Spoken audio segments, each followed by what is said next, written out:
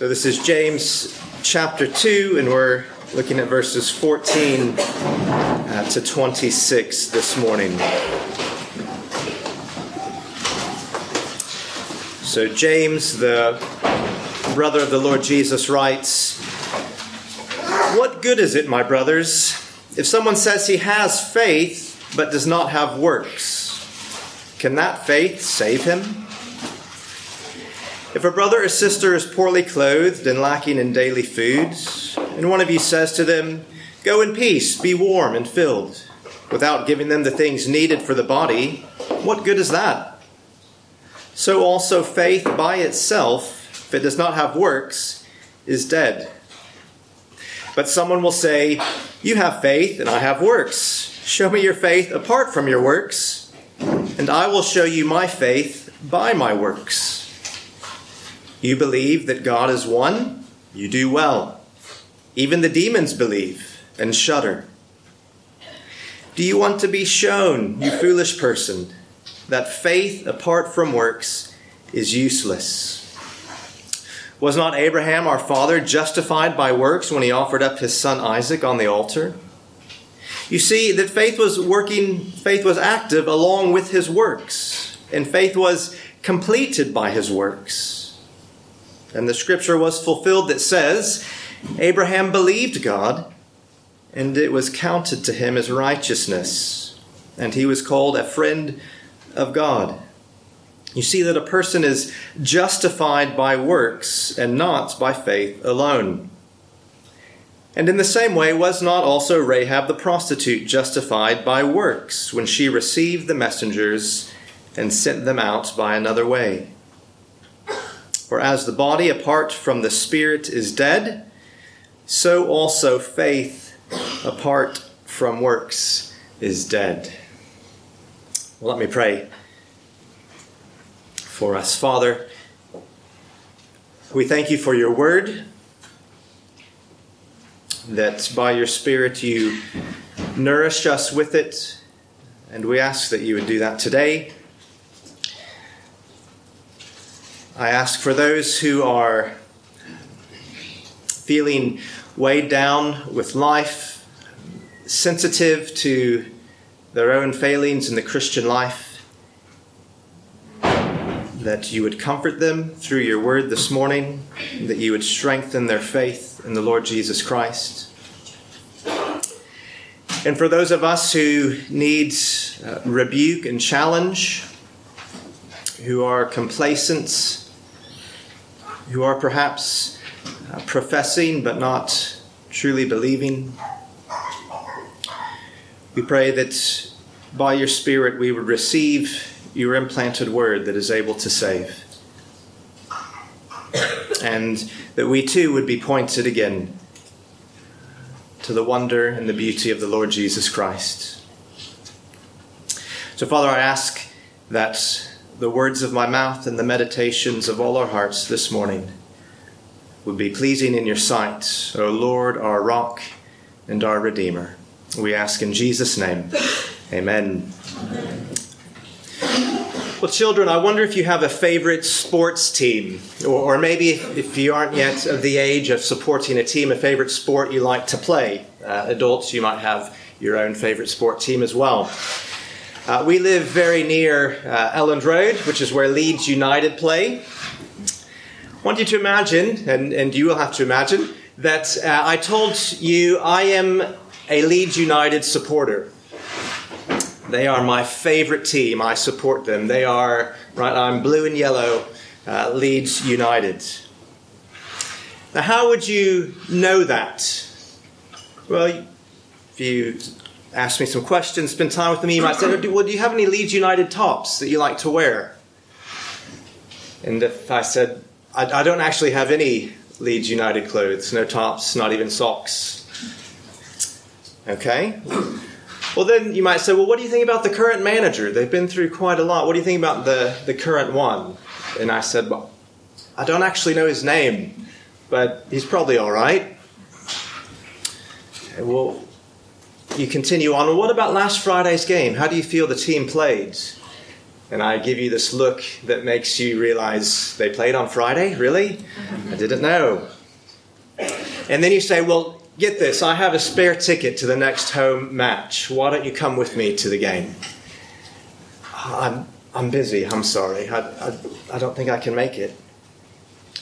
And then you're sort of at the end of yourself. You say, well, have you ever even watched a Leeds United match, even on the telly? I say, I actually have never seen a single Leeds United match. But let me tell you, they are my team. Right? Really? Are they really my team? Are they the ones I support? Is it true? Well, I'm not giving you any reason to actually believe that that's true. And whilst we're not talking about football, that is the issue that the Lord wants to speak to you and me about this morning. People who say, I'm a fan, but there is no reality to that claim. Or in the words of James, those who say they have faith, I have faith, but it is a dead faith that does not save. James knows there's the possibility of empty profession.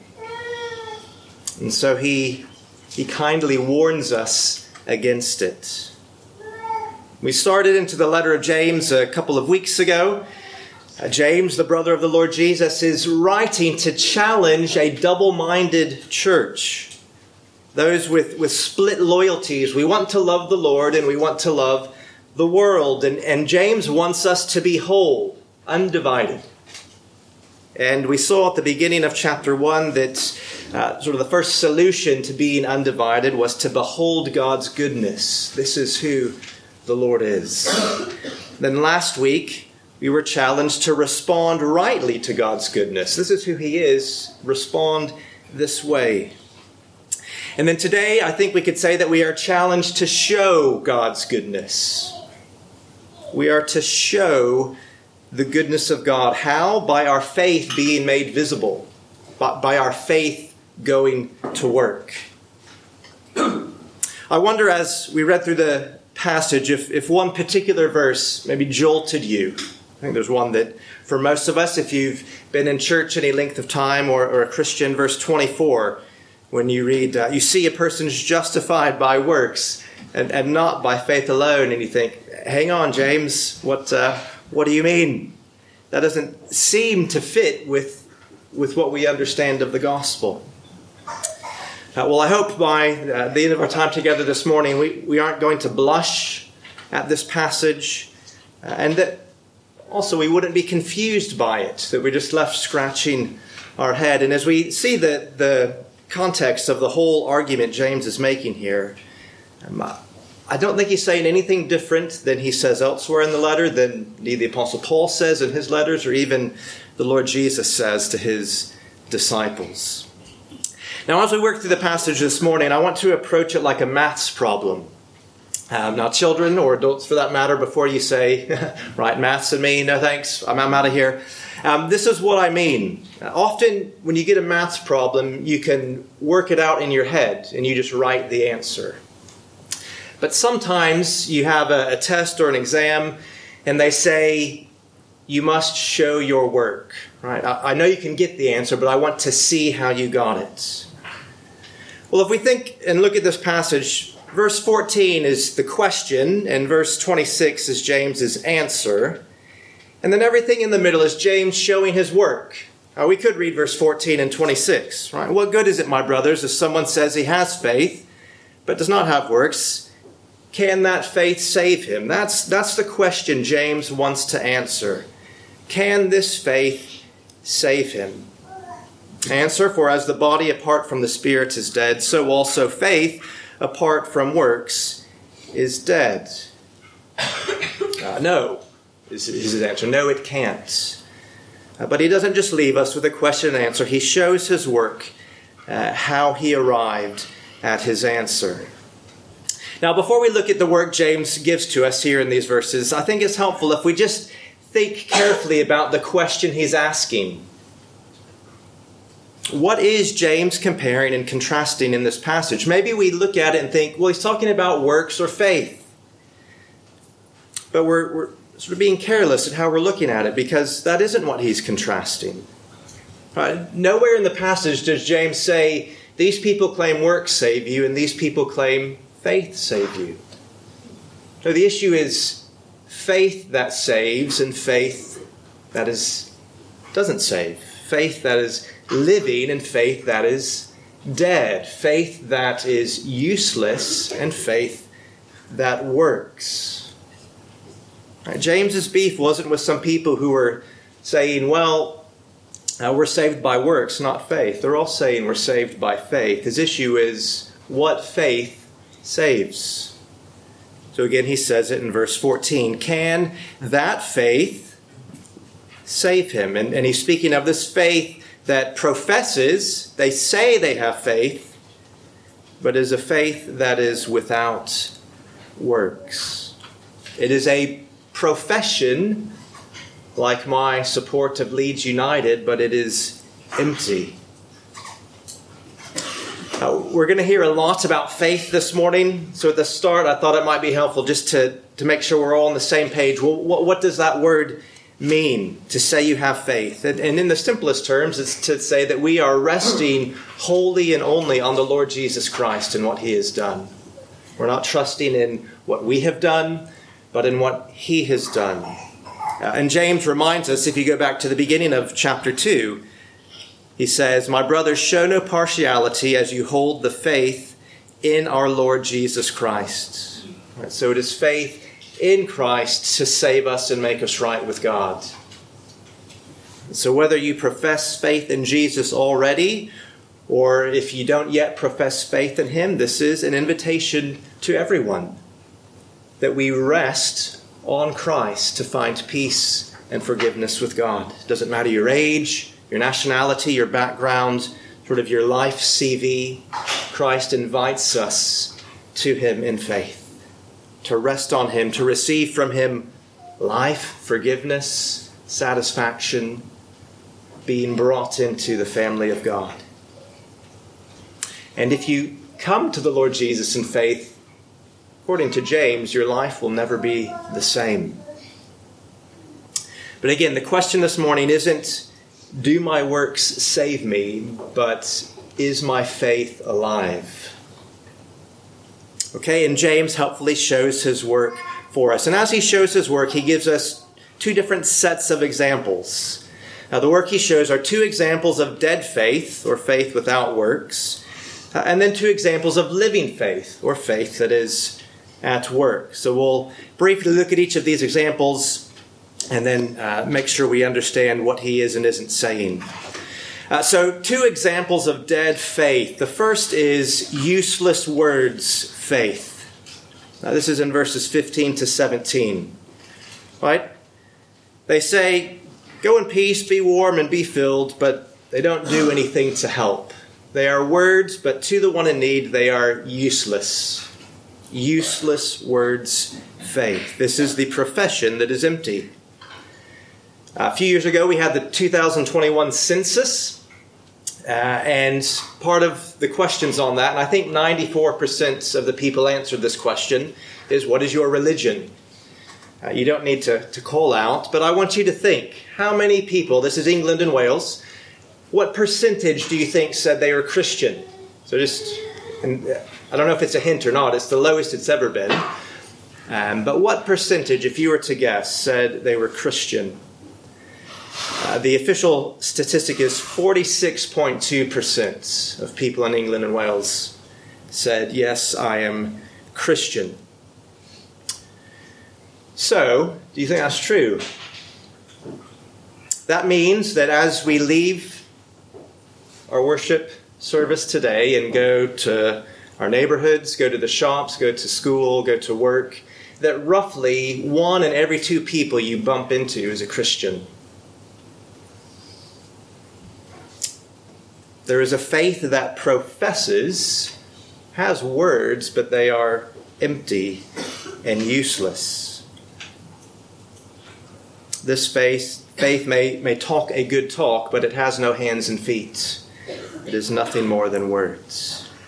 So that's the first example James gives as he shows his work. There is useless words faith. The second example he gives is useless doctrine faith. This is verses 19 to 20. You believe God is one? Brilliant. You do well. Even the demons believe that. Right, it professes to believe the right doctrine, but that doctrine makes no difference in the way they live. Right, James here is referring back to Deuteronomy, where Moses is sort of charging the people before he leaves and before they enter the promised lands.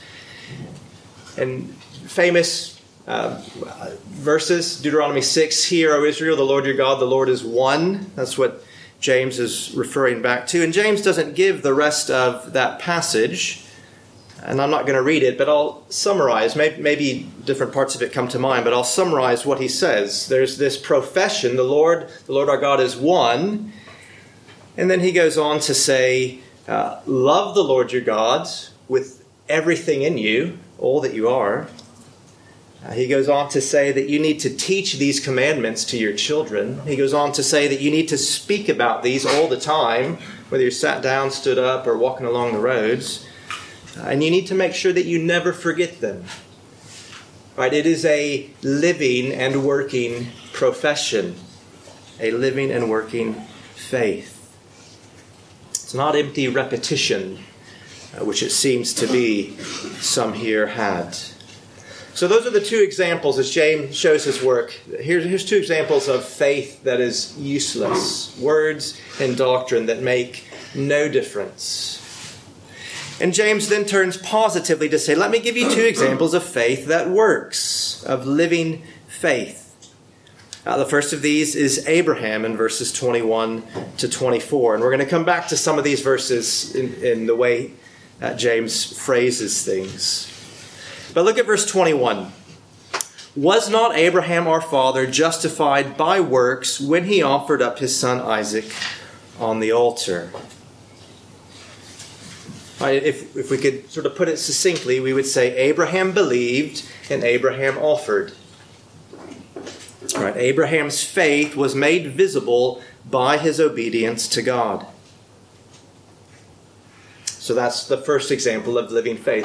Here's a guy that believed and he obeyed God. And then James gives a second example in verse 25. In the same way, was not also Rahab the prostitute justified by works when she received the messengers and sent them out by another way?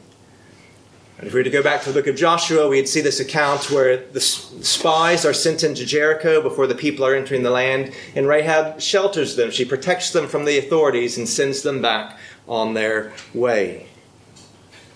So we could say this about Rahab. She believed and she protected. Her faith was made visible by her service to the church. Okay, so these two examples that James gives of living, working faith show it in obedience to God and in service to the church. So two negative examples, faith that is useless, and two positive examples, faith that works. And then James concludes, faith without works is dead. It's not alive. It's not saving.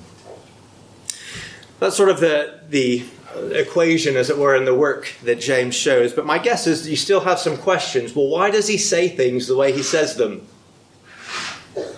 Why does he phrase things the way he does, particularly as he's talking about Abraham and Rahab? How does this relationship between faith and works work? What exactly is James saying? Well, before we think about what exactly he's saying, let's clarify some things he's not saying. Okay, just to make sure we're heading in the right direction.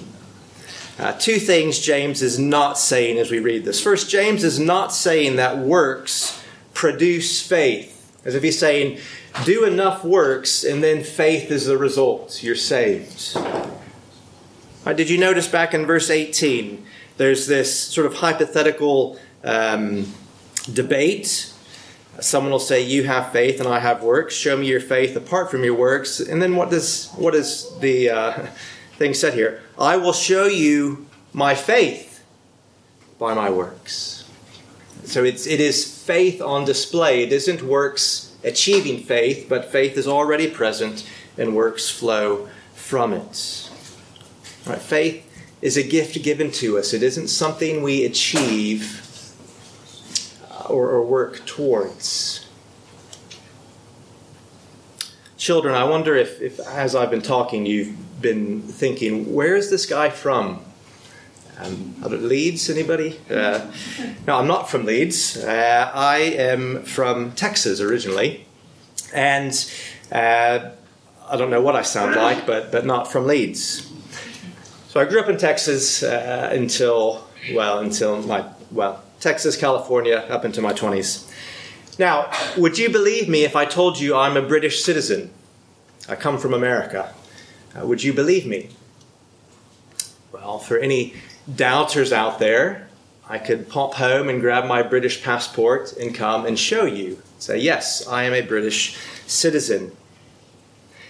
Now, does showing you my passport make me a British citizen? Is that the moment? Oh, now you are. No, I already was one. All I'm doing is showing you the reality of that truth. Right, how do I show you that I'm a British citizen? Well, I'll show you my passport. Right. That isn't producing my citizenship, it's flowing from it. And so James says our works don't produce faith, they flow from it. They show it. Nor is James saying that we should work without faith. Right, James isn't a moralist, just behave. Faithless works do not save, just as workless faith is not genuine. Right? It's not, well, just do lots of works and you'll be okay. Again, James says, I will show you my faith by my works. Not I'll show you how good a person I am, or I'll show you how wonderful I am. I will show you my faith, he says. So then what is James saying about faith and works? What does he say about it? Well, I think probably the simplest way as we read through this passage that we could say it is this. There is only one way someone's faith can be seen, can be made visible. Verse 18, I will show you my faith by my works. The faith that justifies, right, the faith that unites us to Christ can only be seen by what it does. I think that's what James is saying. And think about it. If we were to say, show me your faith, but don't show me anything you do, well, there's nothing to show. Right? We don't have a little light that goes off on our forehead, I have faith. Or a little sign that hovers above us. This one, he's got faith. So as James is working through his argument, he repeatedly talks about being shown and seeing. Right? He's using I language. Verse 18, show me your faith apart from your works. I will show you my faith. Verse 20, do you want to be shown? Right? Do you want to see this? Verse 22, you see. Verse 24, you see. He's talking all about what is before us and what we are seeing, what we are being shown and what we are seeing. I think particularly as we look at verses 22 and 24, where he's using the language of justification and what we see, it is perhaps the most helpful thing we can do is to take James literally. How do you see someone's justified? How do you observe that someone is justified? By a faith that works. All right, verse 22, we see Abraham's faith completed or filled out, as it were, by his works. His faith and his works are an inseparable team. And then verse 24, we see that a person is shown to be righteous by what they do. Right? You see that a person is justified by, right? We We see it by what they do. Otherwise, it's invisible. We don't see it. One pastor put it this way: the principle is that the person who is counted righteous by faith will do what is righteous. Sort of as a summary of verse 22 and 24. Or to say it another way, faith works.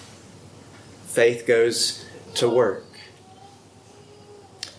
And so James, in wanting us to not be double-minded or divided, says, show the goodness of God through what you do. Make your faith visible.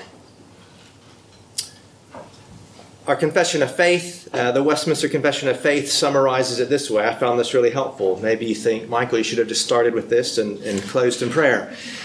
This is 11:2 in the Westminster Confession. It says, faith, receiving and resting on Christ and his righteousness, is the only instrument of justification, of being made right with God. Yet, it is not the only grace in the person justified, but is always accompanied by all other saving graces. And then it says this: justifying faith is not dead, but works by love.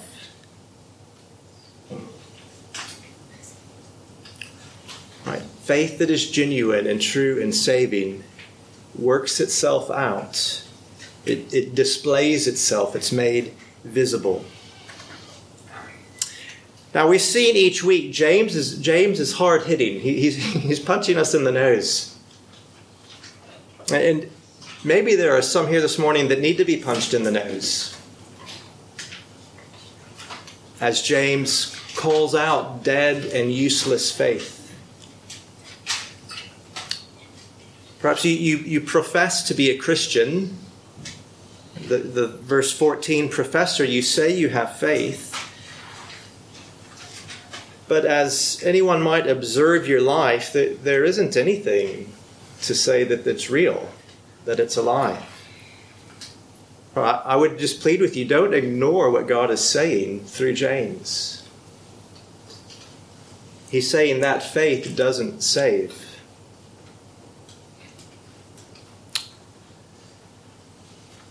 But there's going to be some, maybe many here this morning that don't need to be punched in the nose, but need to be comforted.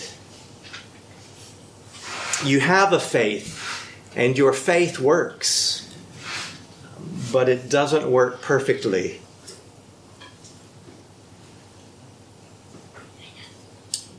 If you're anything like me, we are all guilty of a life of faith that often sounds better than it is and believes better than it lives. Can I encourage you? I think that reality fits with this passage and what James is saying to us. He's telling us faith works. He isn't telling us faith is faultless and perfect. James isn't having a go at you saying, you're not perfect. How dare you claim to have faith?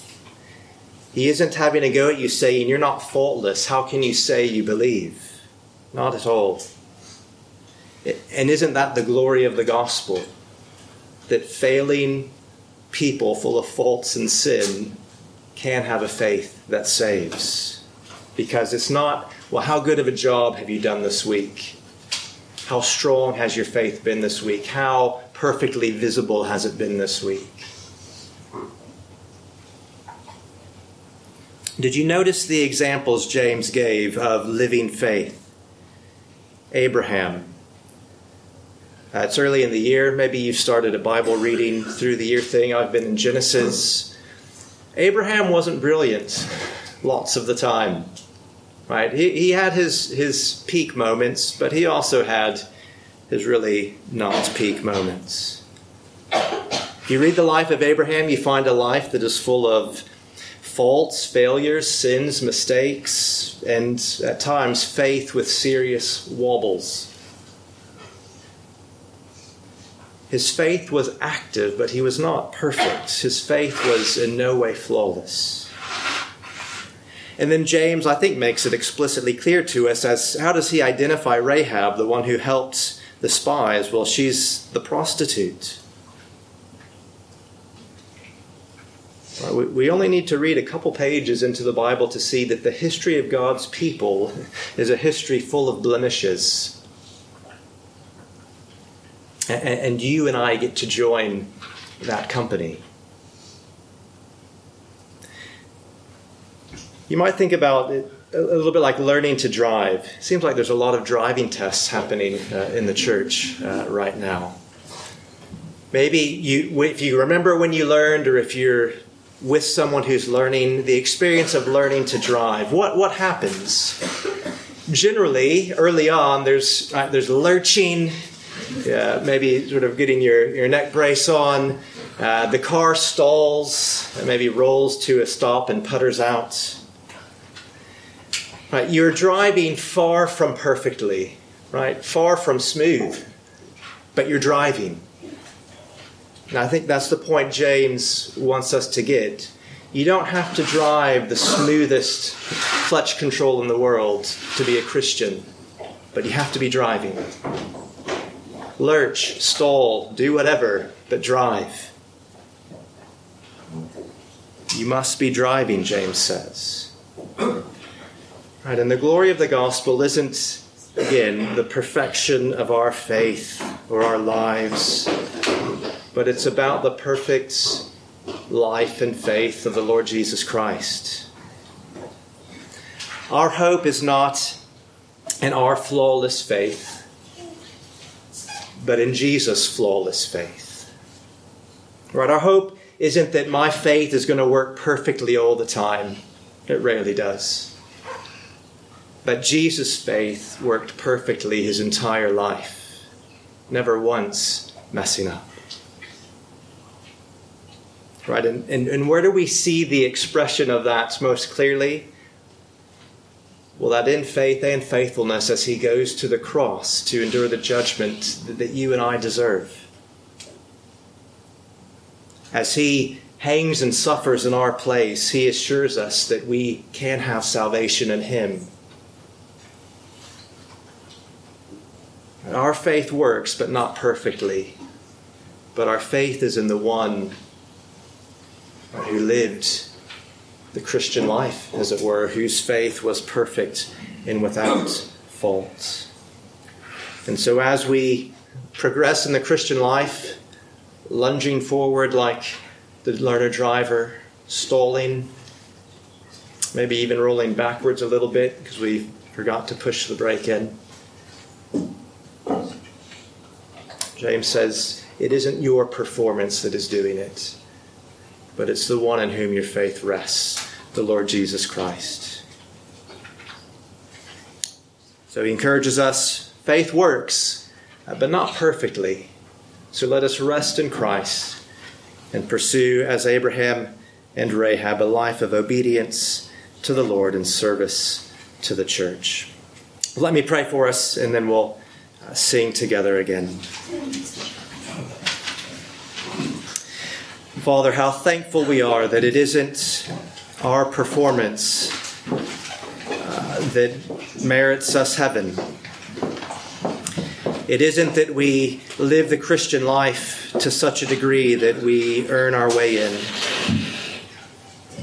But we come with our sin, we come with our wobbly faith, we come with often saying things better than we live, believing things better than we live. But we come to Christ, and in him we find acceptance with you and are brought into your family. So may we rest again on the Lord Jesus this morning, rejoicing in his perfect faith and the work that he has accomplished for us. And we ask this in his name. Amen.